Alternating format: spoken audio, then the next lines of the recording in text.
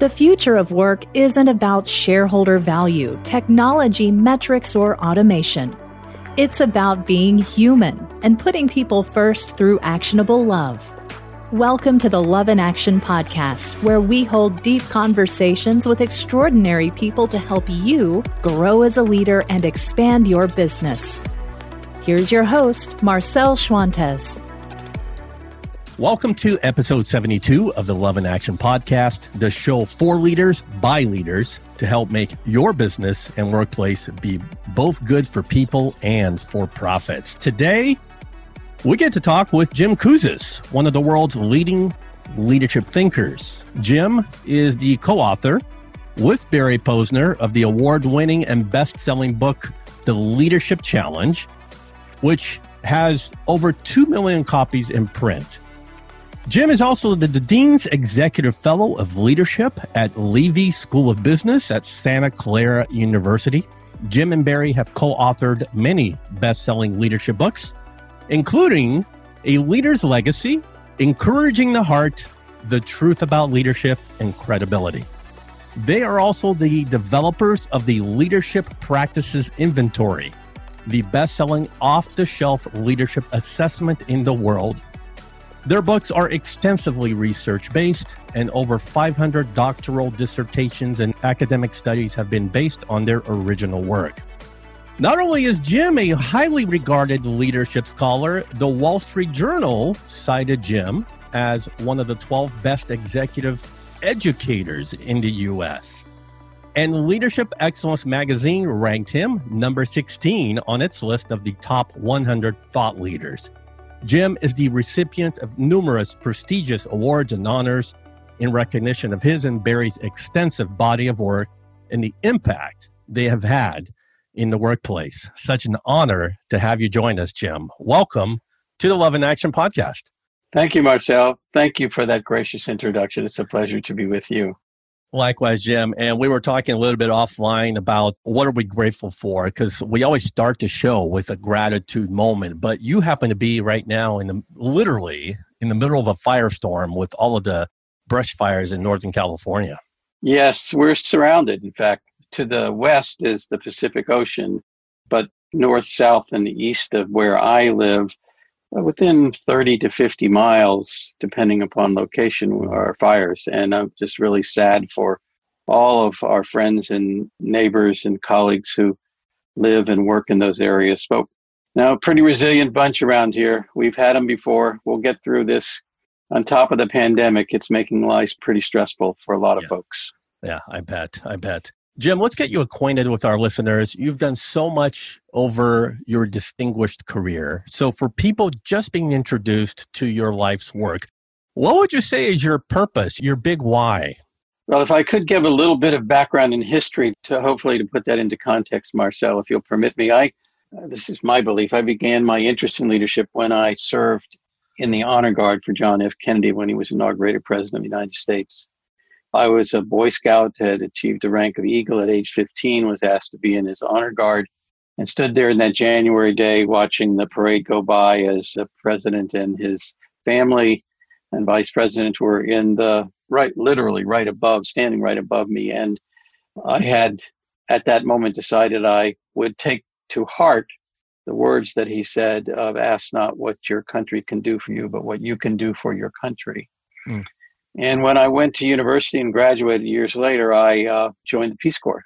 And in the Peace Corps, I was being in service to others outside the U.S. When I came back, I decided to do something similar within the U.S. So I joined an Office of Economic Opportunity War and Poverty program and worked with low-income communities in the south and southwest of the U.S. And all of that took me to Northern California, where I live now. And after being at San Jose State University for a number of years, I was asked by the dean of the business school at Santa Clara University to come join. And that's where I met Barry Posner. One day, this very tall guy knocked on my new office door and offered to show me around, take me to lunch, said, if there's any questions you have about working here, please ask me. I'm glad to help. And I took him up on the offer. And little did I know that was in 1981.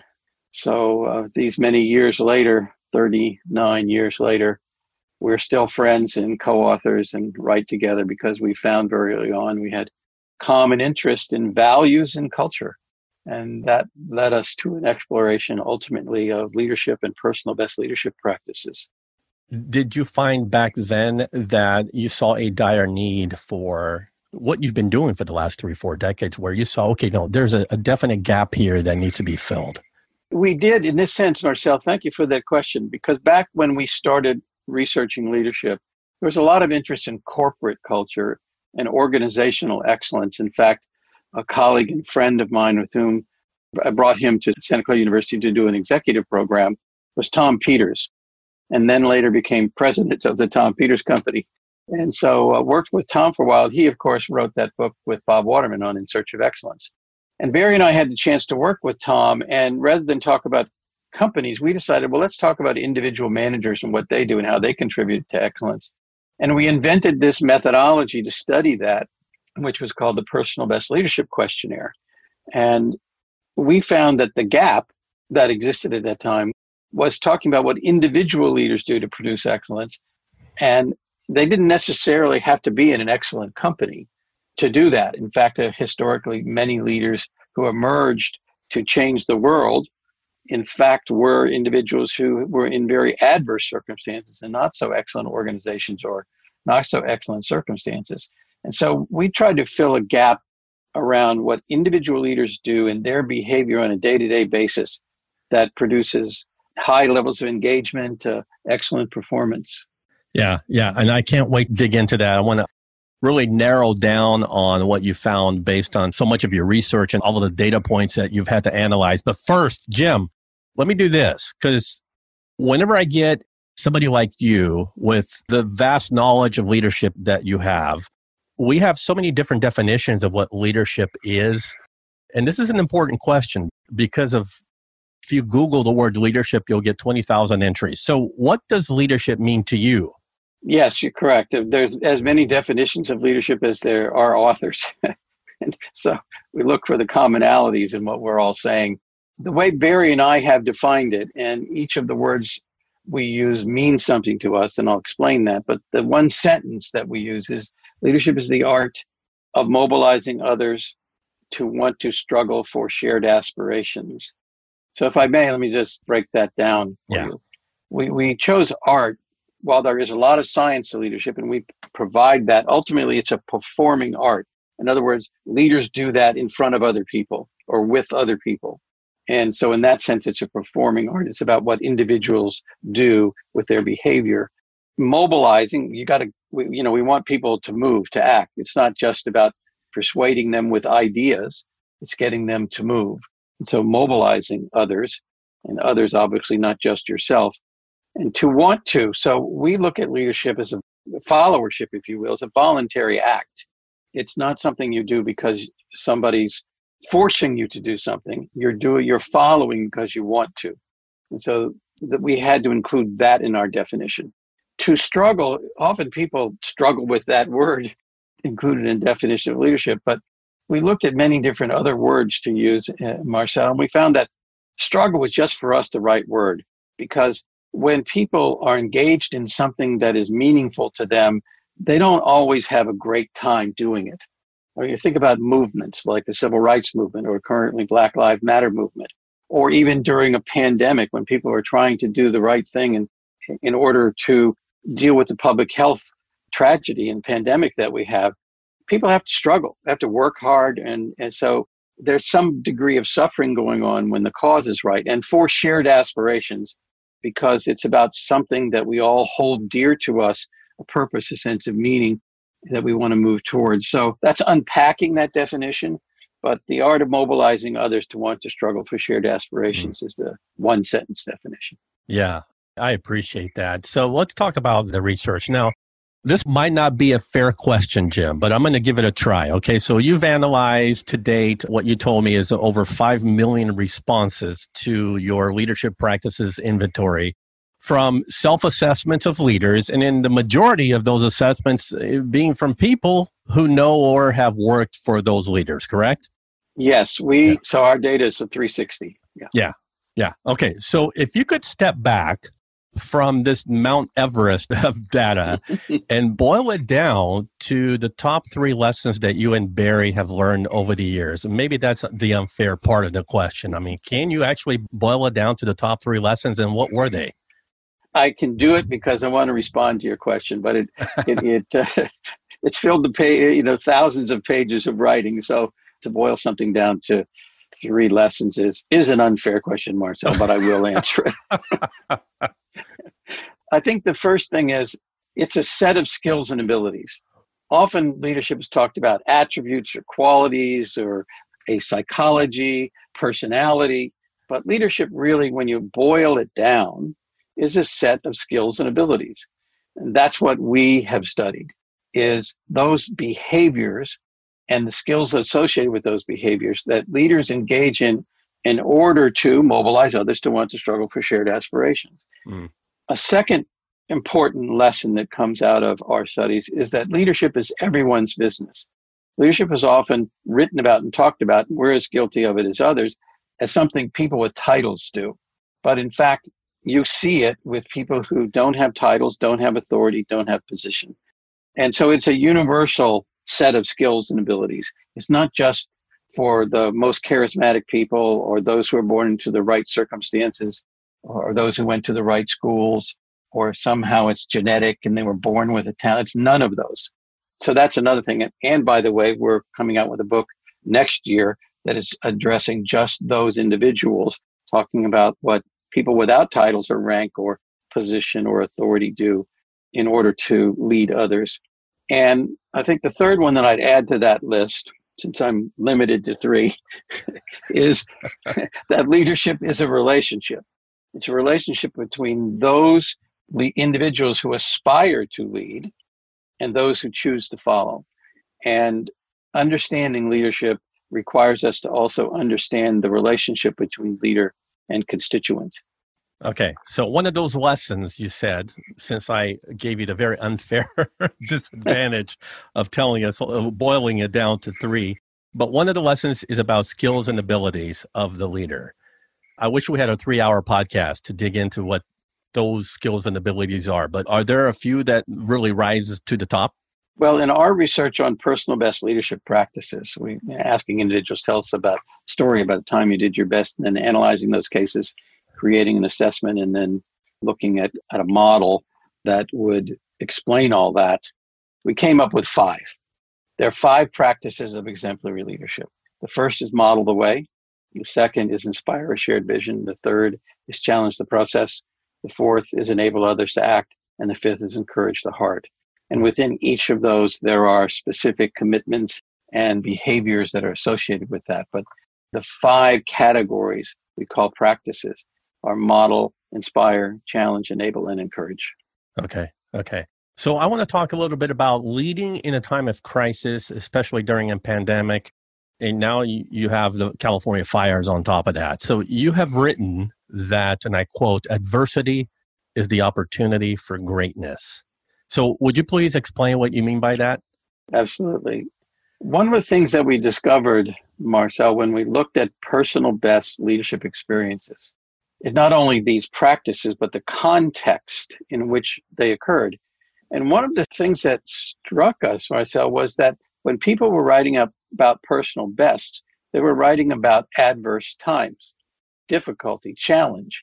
And it struck us that people didn't write about keeping things the same, doing ordinary things. When asked to write about a personal best, they wrote about a challenge or adversity or uncertainty. Literally, and we talked earlier about the tornado that you experienced. An earthquake totally destroys a company. And the personal best of the person who told us, the founder of that business, she told us it was really, that was her personal best, rebuilding the company after an earthquake had destroyed it. That's a dramatic example, but others were turning around a factory or, starting up a new enterprise or in instituting a new change initiative, a quality initiative, for example, inside a company. All of them had to do with challenge, difficulty, adversity. And so it just occurred to us that adversity, as you have experienced, can become an opportunity for someone to do something different, something better. And so That's why we coined that phrase, adversity is the opportunity for greatness. Adversity essentially forces you to have to deal with how you're going to do things differently than you did them before. And so when we look at whether it's the California fires, whether it's the pandemic, whether it's Black Lives Matter, social justice movement, any of these other current issues or things that we might experience on a more local level inside our organization, having to do with quality initiative or other kind of change initiative, it's an opportunity for each of us to try some new ideas, do some things differently. And when people wrote about their personal best, that's what they chose to write about. Yeah, yeah. So not everybody is wired the same. So to me, I think that speaks to somebody that has maybe a higher purpose inside of them. Is that something that you learn, or is it something that you're born with? Again, if you're looking at the adversity and each specific case that we looked at initially, and can all think about our own situations like this, one of the essential qualities of overcoming adversity, turning adversity into opportunity, is that you have to fully commit to something that's important. It has to be important to you, and it has to be important to other people. It has to have meaning and purpose. Yeah, it's got to be bigger than yourself. Okay, so two very fuzzy words that prior to the pandemic, a lot of people have a problem with, and that's empathy and compassion. Empathy and compassion, which to me they're like cousins. So what I've seen and since the pandemic is a rise in both. Talk to us a little bit about the role of each, how they play in times of crisis and adversity, especially like the times we're in now. Interestingly enough, Marcel, and I know you know this, in the last few years, there's been a lot of research inside organizations on empathy and compassion. We've moved from just EQ, emotional intelligence, to looking at more deeply some of the ingredients of that, and empathy and compassion have kind of risen to the top of the list of study. Does it matter if you are able to walk in someone else's shoes? Does it make a difference? Does it matter if you can display not only intellectually or emotionally understand somebody's pain, but also feel that pain and take some kind of action around that? Display that not only I understand it, but I'm able to do something about that in relationship to your situation. Show compassion. And what those who have studied this find is that those individual leaders and physicians or nurses or teachers and business people who display more empathy and more compassion are better able to walk in others' shoes and are better able to act on their understanding of others' needs, have higher levels of teamwork, have higher levels of commitment in an organization. If you're talking about healthcare and physicians and nurses, families feel like their loved one is being treated better.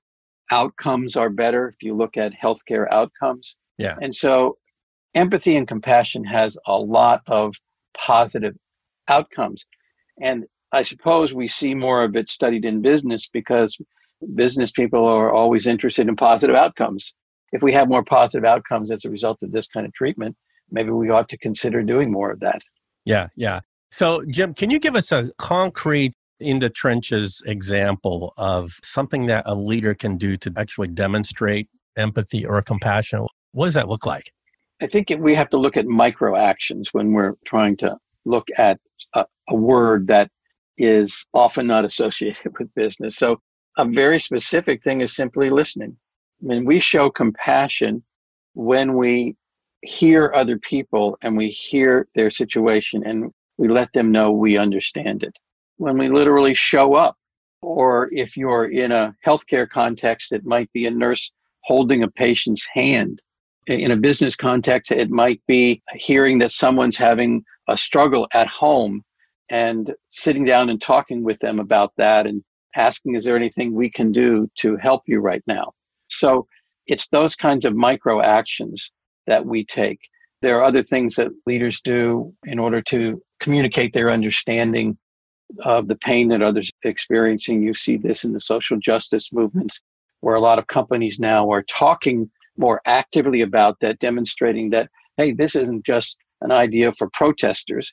This is something that's important to us in our business. And we want you to know, our customers or our employees, that this matters to us and we're acting on that. Yeah. I love this idea of elevating listening, even beyond just active listening, beyond just being present in the moment, but actually elevating it to a point where you listen with the intent of removing obstacles. So there's the compassion side, right? Removing obstacles from people's paths so that they can succeed and thrive. And really, it's listening to meet the needs of others. Now I'm borrowing from servant leadership, of course. I just love that. Let's talk a little bit about exemplary leadership and engagement, what you call positive work attitudes. Give us a couple examples of the impact leaders have on engagement at work. Sure, be glad to. So one of the things we do in our work in studying leadership is we have this LPI that you mentioned, Leadership Practices Inventory, and we look at the relationship between the frequency with which leaders engage in those behaviors and certain outcome measures, which one word people use is engagement. We use positive work attitudes as a synonym for that. Things like teamwork, meaningfulness of job, willingness to put in more discretionary effort, feeling a sense of purpose at work, those kinds of measures that are pretty typical engagement measures. And just a couple of specific examples. Under Model the Way, one of the behaviors of leaders that we look at is whether that person has a clear philosophy of leadership, a clear set of values and beliefs. And when a leader very infrequently or almost never engages in that behavior, only 2% of respondents, of observers, see that leader as being effective. But when that leader does that very frequently or almost always, it's 92% of people see that leader as being effective. One other example, if you look at the behavior of a leader showing others that their personal interest can be served by enlisting in a common vision, the more frequently leaders do that, you get the same kind of outcome measures. Almost never or very infrequently, 7% to 98% when people do it very frequently. And so you can see that the more frequently leaders engage in exemplary practices, the more likely it is that people will be highly engaged at work. And then when we look at more concrete outcome measures, whether it's healthcare outcome measures or whether it's profitability, we also see the same kind of increase in those outcomes as a result of more frequent engagement in exemplary leadership practices. Thank you, Jim. Jim, I want to shift and get into a topic. It's something that I feel is a huge obstacle that gets in the way of us becoming better leaders, and that is managing through fear. And I'm going to pick your brain on this topic after this short message, so don't go anywhere.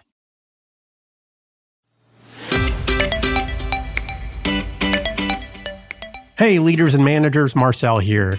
You probably already know this if you've been following the show. The question comes up often. What's the purpose of this show? What's the why behind Love in Action? Well, the simple answer? We need to eliminate suffering in the workplace and help leaders to flourish. Because when we have good leaders in place, the people under their care also flourish. That is really good for business.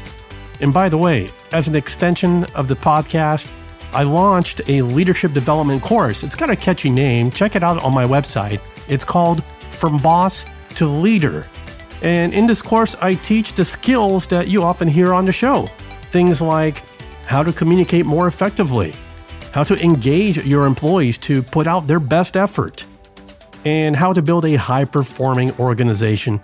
So check it out. I'm taking calls right now, and I'd love to personally chat with you to see if this course may be a good fit. Reach me on my website, marcelschwantes.com, and click on Virtual Training.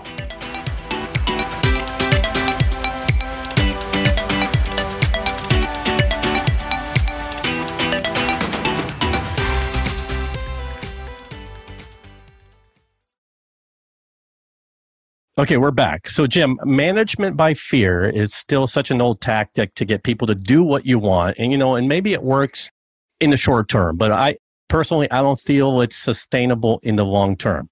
So why do you feel people still lead through fear and intimidation and coercion when we have the evidence? You've been doing this work with your research, and the evidence is clear that leading through the principles of care and empowerment, and we call it love, will get you high performance and good business outcomes. So why is it that people in positions of power still lead through fear?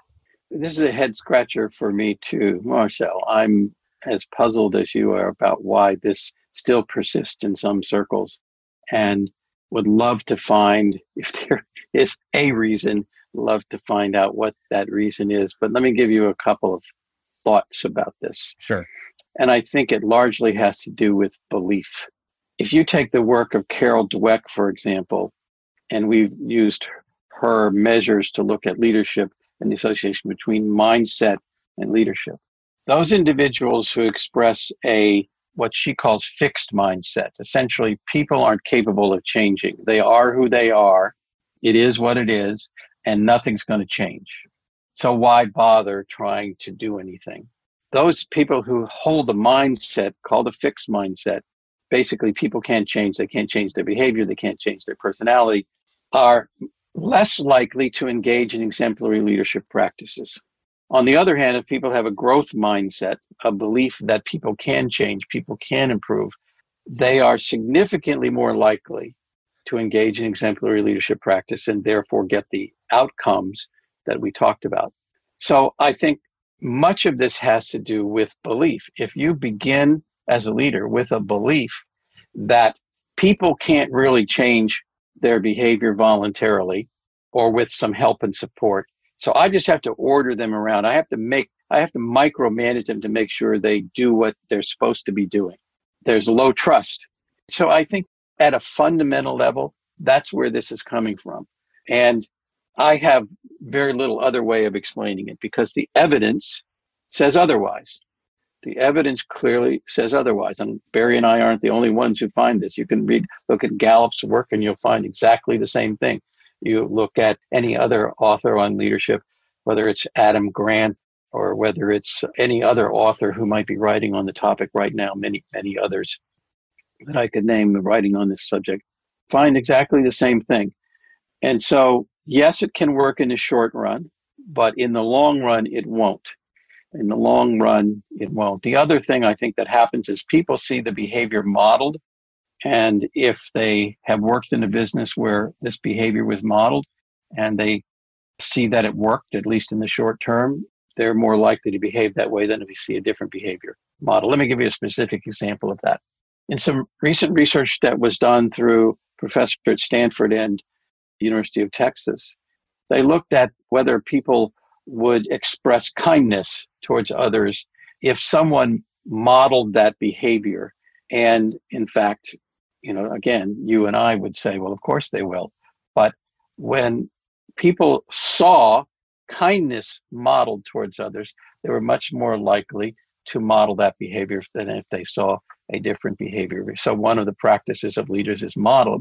One of the ways we learn about how to lead is watching other people, seeing what's modeled. And if we see that behavior of fear-based leadership, fear-based management modeled, we may be more likely to follow that than another example, which is why it's so important to model these kinds of behaviors of kindness, respect, empathy, compassion inside organization. Yeah. I have to hold responsible the people that also reward and promote those very, very behaviors, fear and intimidation and all that, and place those people in positions of influence and power. So the growth mindset, or perhaps they are the ones that have the fixed mindset that keep rewarding those behaviors. Yes. And so I'd like to hold the feet to the fire as well of those who keep doing that and reinforcing those negative beliefs that don't lend to creating value at work. So, absolutely. And to reward those individuals who may have a fixed mindset, that when they do show kindness or empathy or compassion, to reward them for doing that. Yeah. Yeah. So that they begin to see that You can gain something by behaving that way. You will be rewarded. Rewarded in just any kind of financial or monetary way, but also rewarded because people will behave better. People will behave with more empathy themselves, more cooperation themselves. So it's a win-win. Yeah. Jim, this is a two-sided question. One side is truth, the other side is myth. Of all the things you and Barry have researched and written about, what would you say is the biggest truth and the biggest myth about leadership? Well, we wrote a book on 10 truths. So again, this is an unfair question.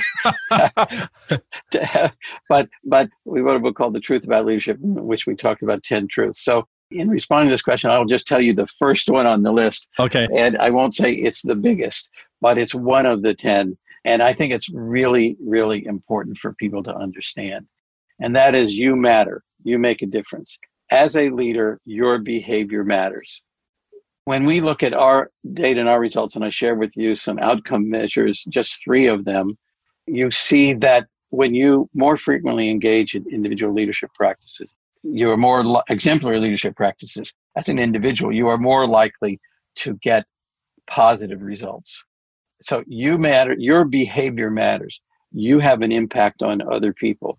And just to give you an example of how important the behavior is, when we looked at the relationship between demographics and engagement, that is, who the person is, by education, by gender, by country of origin, by tenure in an organization. We looked at 10 of those individual demographic variables.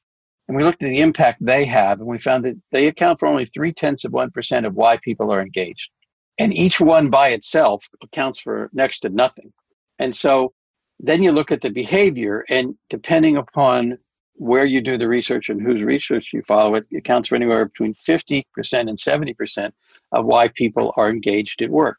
So what's most important to understand is it's not about whether you have a PhD, whether you went to the right school, whether you live in the United States or Western Europe, or whether you live in Asia or Australia, New Zealand, or whether you live in South America, or no matter where you live or what your religion is. None of that matters. What matters is your behavior. So you matter, you make a difference, and it's how you behave towards others that is what matters most. So speaking of all of the behaviors and all of the leadership traits, is there one that really seems to be difficult for people to kind of internalize and carry out? The behavior which we find is the most challenging is the practice of inspire a shared vision. And more specific to that, articulating a vision of the future that other people can enlist in. And so it's mostly not about the communication of a vision, not necessarily having a vision of the future. Many leaders can talk about aspirations for what they'd like to see, but what they find most challenging is articulating that to others in such a way that they understand, their constituents understand it and can feel like they're a part of that. Okay. Well, before we bring it home with our final 2 questions, Jim, I'm kind of curious. This whole thing for you and Barry started, 4 decades ago. Has leadership changed from then to now? And should we expect leadership to change in the future, maybe, a couple of decades or more from now? The way I would answer that question, Marcel, is this, that the context of leadership has changed dramatically. Last year at this time, if you had told me that business was going to be shut down for months, that people were going to have to be wearing masks, walking on the streets or in stores, socially distancing, not going out to dinner at night, I would have said, boy, that's stuff for TV or a feature film, but that's not real life. Well, in fact, it is real life. And so contexts change, and they often change very dramatically. But what we found in our research, and we've been doing this for now over 35 years, it's really approaching more like 40 years, is that the practices and behaviors of leaders have not changed much at all. We've added to our knowledge and understanding because there's been a lot more research in the last 40, 50 years on leadership than the prior 40 to 50. But the content of leadership hasn't changed that much at all. Do I expect to see in the future there will be more understanding of exemplary leadership practices? Yes. Do I expect that we'll add 2, 3, or 4 or 5 more exemplary practices on the list? I kind of doubt it. We'll enrich those. We'll come to a better understanding of them. We'll hopefully make more progress in developing leaders to be exemplary. And certainly there will be some ways in which we refine our understanding of what exemplary leadership is about. I guess I would add to that, what changing of context implies is that we need to be more flexible in how we approach these situations given that. In other words, not all practices are equally important at any one given time. More empathy, what we call enable others to act and encourage the heart, more empathy, compassion, understanding might be more evident at a particular time, and you'll need less of something else. But for the most part, I don't expect to see significant changes in the future. Well, I don't know when I'll have you back, and hopefully I'll get you back when your next book is released. But is there any question that I didn't ask that I should have asked that's pertinent to this discussion? Well, you didn't ask me the secret to success in life. You want to take a whack at it? Actually, I will, because when I was interviewing one of the first individuals for the first edition of Leadership Challenge, the person was Major General John Stanford, who was head of Military Traffic Management Command in the Western region, which was based here in Alameda, California. I sat down for an interview with him, and at the end I said, "So, General, what would you tell people, whether it's at Santa Clara University or in the military or at a corporation or healthcare organization or school system, what would you tell them is a way they can develop themselves as leaders?" And he said, "Whenever anyone asks me that question, I tell them I have the secret to success in life." And I was intently listening, and he said, "Well, to me, the secret to success in life is stay in love. Staying in love gives you the fire to really ignite other people, to see inside other people, to have a greater desire to get things done than other people. A person who is not in love doesn't really feel the kind of excitement that helps them to get ahead and lead others and to achieve. I don't know any other fire, any other thing in life that is more positive and exhilarating than love is." Wow. I didn't expect to hear that from a Major General, but it really put in context a lot of the other things that we had heard from people when they're talking about their personal bests. When they express something that they've really done well and they talk about their personal best, it was very clear that they loved what they did. They loved the people they were doing it with. They loved their clients and customers. And they had the love for themselves, the compassion for themselves that enabled them to continue the quest even when it was difficult. And so General Stanford really enlightened us with that comment, and it made a big impression on me. And I, to this day, remember that so vividly. Wow. And now it made a big impression on me coming from a military person. That's really great. Yeah. Well, I could end on that note right there, and we would have an amazing ending. But I'm going to finish with our final 2 questions, which really is about you, and you end it your way. So the first question is, personally, with everything that's going on, Jim, and you shared with me, you got fires only 30 miles away in the Northern California area. So what's really tugging at your heart right now that you would like our listeners to know? What's really tugging at my heart right now is the condition, not just of the pandemic or the fires or the social movement that's happening, but the divisiveness we are experiencing right now in this country. And to some extent in other parts of the world, where some leaders are intentionally trying to divide us rather than unite us. And that just goes against everything that I have worked for my entire life. And my parents taught me, who were very active in the early days of the civil rights movement when I was a kid. And so that really upsets me. And I intend to do everything I personally can to make sure that we don't continue that.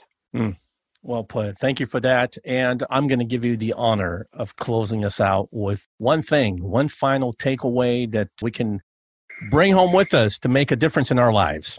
Well, I would add that you can't do it alone.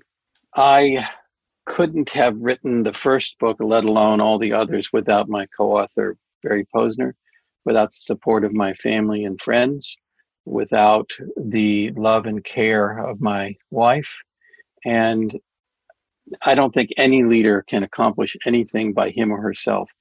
So understand that leadership is not a solo performance. Leadership is a team effort, and you can't do it alone. Fantastic. Jim, if people want to connect with you and find out more about your work, Barry's work, where can they go? Well, leadershipchallenge.com is our website where you can look at our offerings and learn more about us and read a blog and sign up for the blog if you choose to. And then I'm jim@kouzes.com, and you can send me a note. Fantastic. And Jim, I'm going to be praying for you that those fires don't come anywhere near your house, your neighborhood, your city.